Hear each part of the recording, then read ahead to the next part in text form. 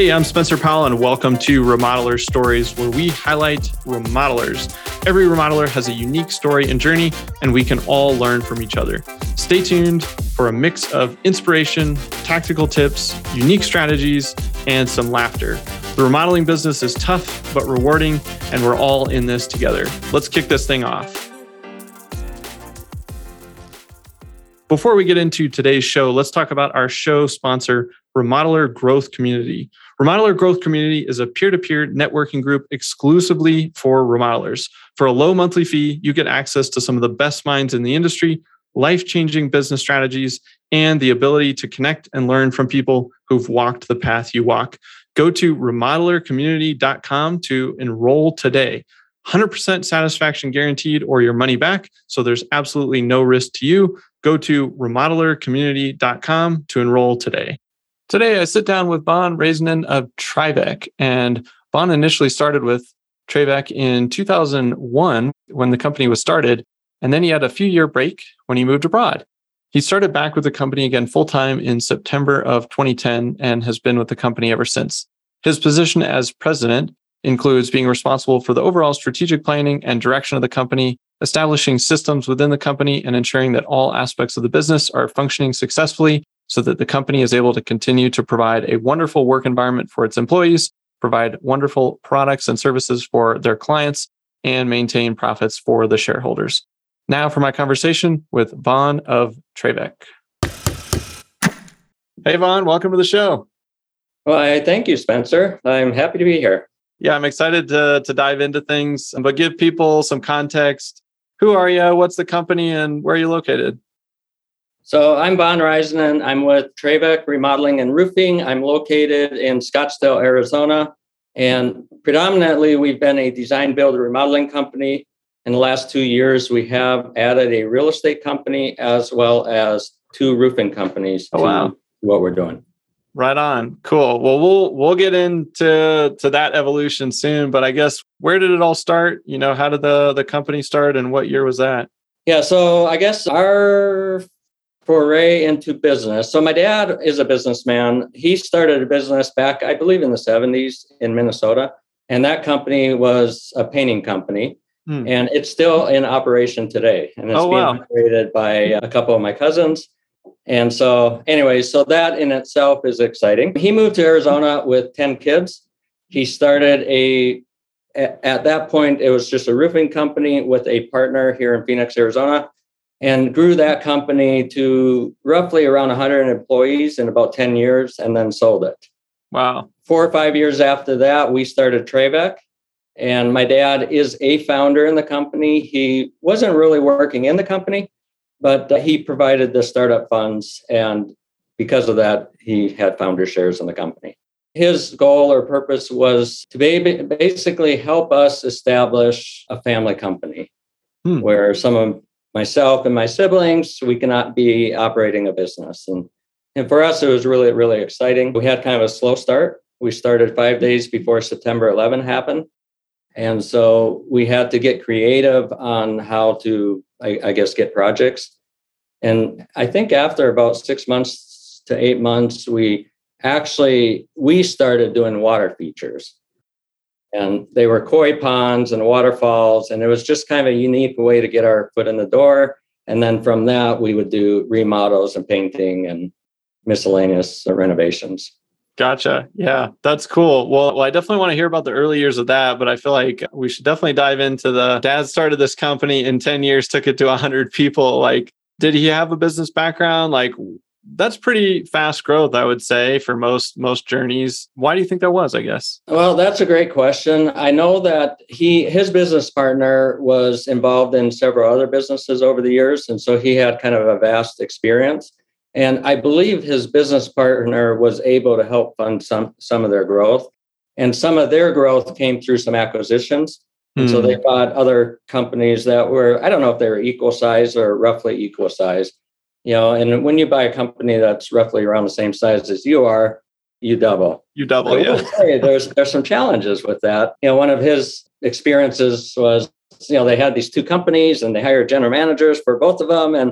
And then things went downhill. And so they actually had to get back involved and stay involved at a pretty, intentional level in order to be able to keep the company going the way they wanted it to. And yeah, that makes sense. Yeah, they had, I think, a simplified message, simplified branding. They had a lot of vehicles. They signed everything, and they got it. I think the marketplace knew who they were, and I think that helped. And it seemed like most people in the industry, they wanted to go work for that company, and they wanted to be a part of it. So the company culture was really, really strong. Yeah, that's awesome. Well, and I'm also fascinated by this idea. It sounds like he, after the sale and the transition into what you guys are doing now, he started or wanted to start this as a family like enterprise. I guess, can you share a little bit more about that? Just why that was so important, and then why you guys thought it was exciting and wanted to get behind it? Most of us in our family, well, not most of us, several of us in the family were wanting to be involved in business in one shape or form. And we had been involved in business. So the name TraVek comes from Trades Unlimited and Sunvek. Well, my brother had a business called Trades Unlimited with my uncle Warren, which ironically we bought almost 2 years ago. And Sunvek was my dad's company. So we just kind of put the two words together. My sister was heavily involved in Sunvek. And so she came on and she was kind of putting together all the systems and the processes and all that here in TraVek. She was also involved in Trades Unlimited. And so several of us had shifted over and just built a new company from scratch using the experiences of my dad, my brother, my sister, and then some of the grunt work from us and some of the others. So yeah, that's cool. So at this point, how many family members are involved in TraVek? So at one point we had 8 shareholders, and now we have 4 shareholders. So my mom and dad own a good portion of the company, and my wife and I own, well, actually we're 50-50. Okay, gotcha. Yeah, that's cool. I've got a lot of family in business, and there's been a lot of like intermingling, whether it's, siblings or aunts and uncles and, like grandparents. And so I've seen a lot of those dynamics. We won't spend forever on it, but I'm curious, maybe what are some of the challenging parts of operating with family, and then maybe the rewarding parts? Sure. So some of the challenging parts, I think, is making sure that, so we look at business as business. There's the ownership group, and then there's the roles and the responsibilities within the company. And when somebody has, let's say, a job title, they should be wearing that job hat.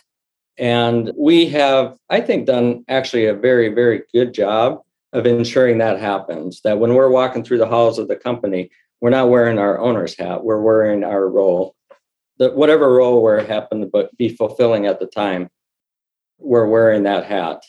There are times that it gets a little bit cloudy, but I think we've done a really good job of resetting that and then being able to move forward again. Over the years, some of my family members, they've become interested in other things. And so they've, shifted out of the company. I think that's been okay. There's been some buyouts, which is a good thing. In 2010, obviously the company was struggling a bit. There was a downturn, and I actually got into the driver's seat, I think in around 2012. And we had to make some significant changes in order to be able to keep the company healthy. And with that, I will say there's probably some forced changes in that transition, but they're very important for the company. And so my brother, Todd, he was actually managing the company at that point, and he shifted into sales. And he has a very, very strong sales background and a very strong ability to sell. And so it was a blessing for us, that he was willing and able to jump into the sales arena and go and drive the design and sales that we needed as a company in order to be able to keep moving forward. My mantra is, this is where we're at. This is where we want to go. How do we get there? And that's been my focus. And I don't really get hung up too much on the past. And I will say, for the most part, I think we've all been able to go to Thanksgiving dinners or Christmas celebrations just fine. We're able to leave business at business and family at family. So. Yeah, that's cool. And I like the concept of the hat thing. I heard somebody mention that to me in a different context, more like, you drive into the garage, you park, you put on your dad hat, like, kind of leave work and like go into dad mode. And I think you can apply that in lots of different scenarios, and it's helpful, right? It's just like a mental state to get into. So I will say though, my dad, when we started the company, we had monthly meetings with all the shareholders. So there was a bunch of my siblings, my mom, dad in the room. And that was actually good. We'd go over the financials. And I will say, I didn't truly understand the financials to the level that I probably was acting like I understood at that time. And I think for me, it got really serious in 2010, 2011, 2012. And I had already moved abroad. I was living in Finland for 3.5 years. And I would get statements there. And I truly started to study the financial components of business. And so once I got back and once I actually got in the driver's seat, it became real for me. And I wish I would have maybe taken the time and energy to truly learn that back in 2001 or 2002, because I think it could have helped us, but I didn't. Yeah. We were busy working on the things we were working on. So yeah. Hindsight's always 20/20, right? And when you're in it, you use the information you have, and you don't have the perspective of the past. So it sounds like you went abroad, but then you came back, and that was kind of when you, I guess, came into the driver's seat. Where was the company? What did it look like then? And then maybe talk about the next year or two after that. Where were you guys trying to go? So the company experienced actually pretty rapid growth. So from 2001 to I think it was around 2007. I don't know. We probably got to about $3.6 million. And then we dropped almost in half with the downturn. Yeah. And then we were, I guess, for lack of better terms, we were hemorrhaging cash. And that's when it became serious or real. We had to go and get money a couple of times. And after a couple of times of going to get money, that's where I realized that we have to make changes. And I probably put my foot down on what I felt needed to happen in order to be able to, I guess, either become a change agent or have a change or agent in place for the company and be able to take us from there to maybe where we wanted to go as time moved forward. That probably was a challenging time, added a little bit of conflict with relationships for those that were involved, but it was absolutely necessary for the company. And I always had this saying, we always have to do what's best for the company. And if we take care of the company will take care of the people. And sometimes we just had to take ourselves out of that and look at truly what's best for the business. Hey guys, I know that if you listen to Builder Funnel Radio, you are hyper aware of the fact that the way people shop and buy, it's changed dramatically over the years. And for the last 10 years, really since I started doing all this, helping my uncle's remodeling division scale up from about 2 million to 10 million, we've been helping remodelers and builders and contractors all over the country really refine their marketing systems. And I recently decided to kind of bottle all of that up into my first book. And that book is called The Remodeler Marketing Blueprint. And you can pick up a copy by going to the website, remodelermarketingblueprint.com. You can also search for it on Amazon or wherever books are sold online. But I highly recommend you go over to the website because we've got some cool book bonuses that go along with that if you pick up a few extra copies for your friends and colleagues or your teammates. So it would mean a lot to me if you've been listening to this podcast for a while or even just a few episodes. If you've ever gotten any value out of it, head over to remodelermarketingblueprint.com and snag your copy today. All right, let's get back to the show. Talk to me about more current, like what kinds of projects are you guys focused on? And then I'm curious, like why you guys decided to add on the real estate and roofing divisions. 2012 to 2019, we had some really good rapid growth, and that was predominantly in remodeling. And at that point, I realized, with the last downturn, all we were doing was remodeling. And so I just thought remodeling, we're like a tower. And if something happens to the remodeling industry, that tower can topple. And so I thought, if we can start to add other components to the business, it builds a more broader foundation. And in the event of an economic downturn, hopefully that will help sustain the company. With that, we had added a handyman department, and then we bought a real estate company and then 2 roofing companies. And The idea behind Handyman, which I'm glad we did that, because when COVID hit, we were able to really deploy our handyman team and still drive work for the company, because here, construction was an essential service that was needed. And so we were able to keep that going. The roofing, that's a needed product or service, and I mean, whether we're in good economic times or bad economic times, it still rains and people still need roofs. And so that was the concept behind that. The real estate purchase, that was actually what we bought, was a business that was doing real estate sales, property management, and leasing within a small condo community. Community has about 395 units. And the idea there was, we can get into the real estate business, we can operate a business within that community, and that'll give us some time to figure out where we truly want to go with it. But then also, I look at it as 395 opportunities for remodeling work or handyman services. It was kind of more of a vertical movement, I guess, to be able to broaden our services to that community. Yeah, that's cool. I like that. I'm curious, what do you wish you would have known like in 2001, 2002, somewhere in that like time frame that now? A few things. One is, I wish I would have truly studied up on the financials of businesses and actually learned what that means for the company. Cash flow. I mean, that's huge. And then to ensure that we're hitting our margins, our GPs where it needs to be, our bottom lines where it needs to be, and then being able to have cash flow projections. And I think that was some of why we got in trouble. We probably didn't have some of the proper cash flow projections in place. What are some other things? Oh, geez, I don't know. I don't know if I have a real good answer for you. Cash is king, and typically cash can help carry through a downturn. I will say my dad has been very, very experienced in business, and, we've been able to lean on him very, very heavily. And I guess I would probably, to answer your question more directly, I would have leaned on him heavier back in 2001, all the way through 2012, because I did lean very heavily on him.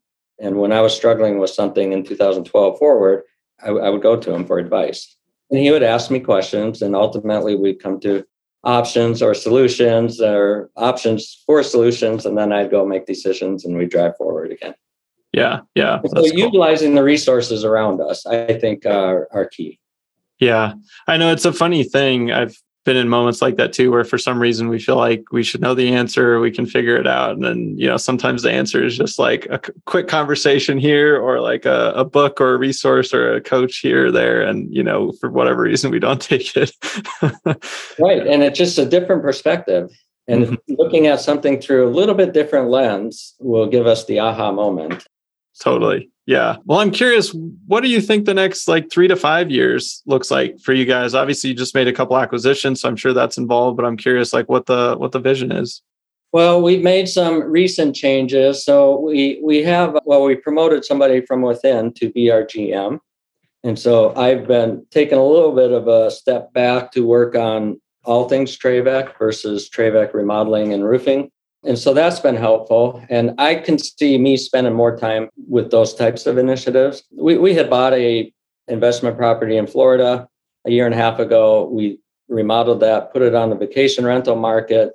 And then we ended up selling it in April and bought another one in May. And so I could see myself get more and more involved with those types of initiatives. As far as the company itself, I think we have a strong leadership team. And I see them getting stronger as time moves forward.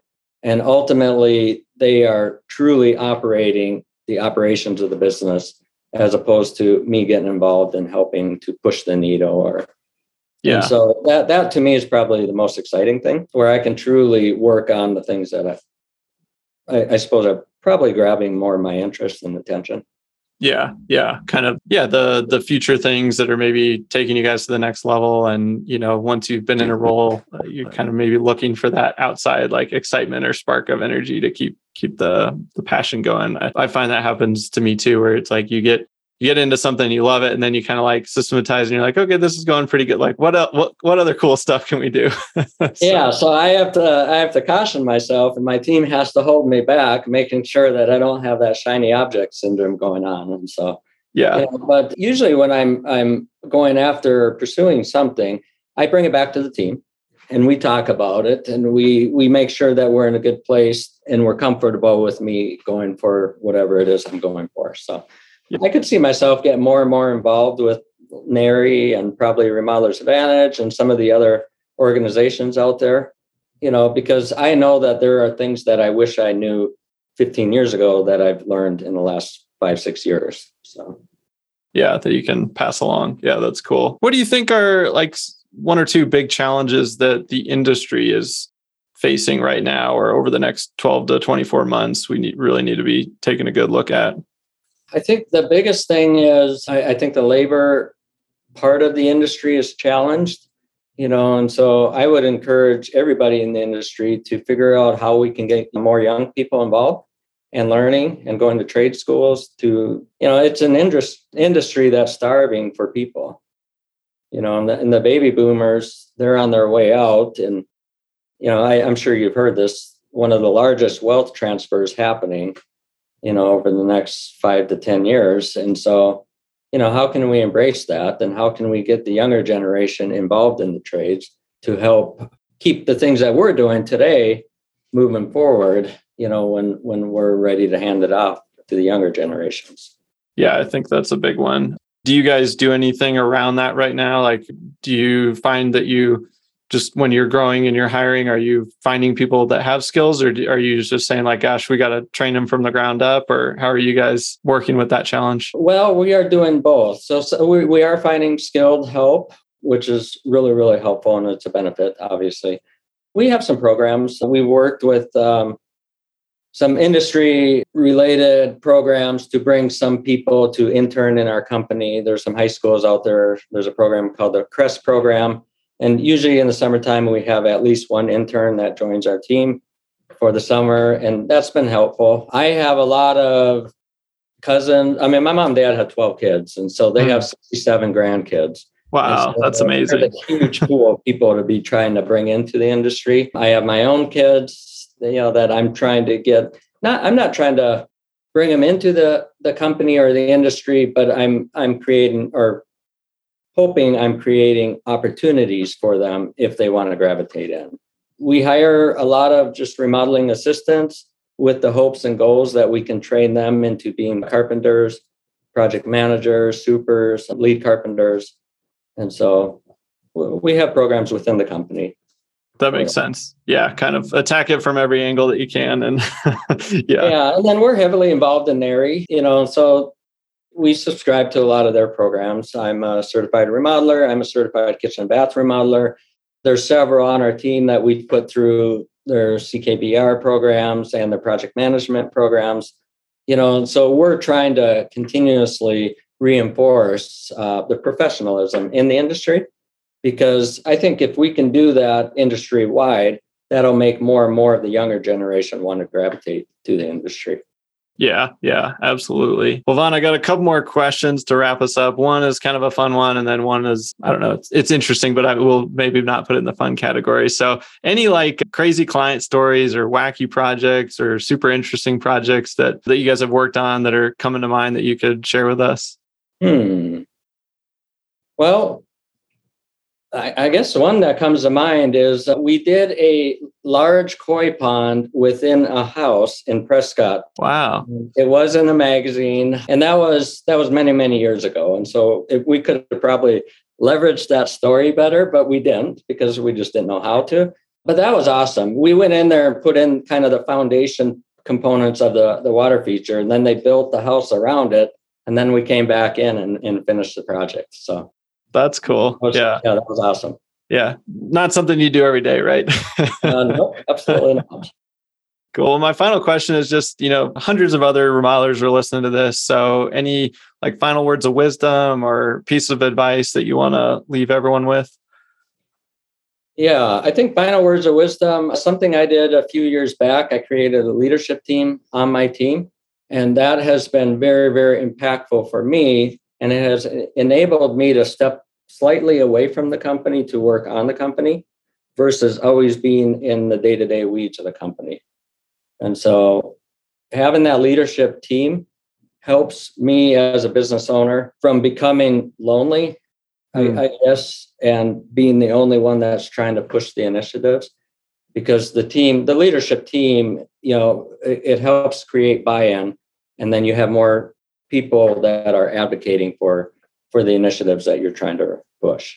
Yeah, that's great advice. Yeah, because it can be hard when you're the only driving force behind new stuff. So, yeah, no, I love that. That's great. Well, Vaughn, thanks so much for sharing your story and carving out the time today. Yeah, well, thanks for having me on. I appreciate it.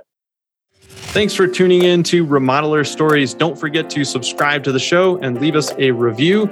Every month, we pick a winner and send out a free copy of my book, The Remodeler Marketing Blueprint. Just leave a review over on iTunes to enter to win. See you next time.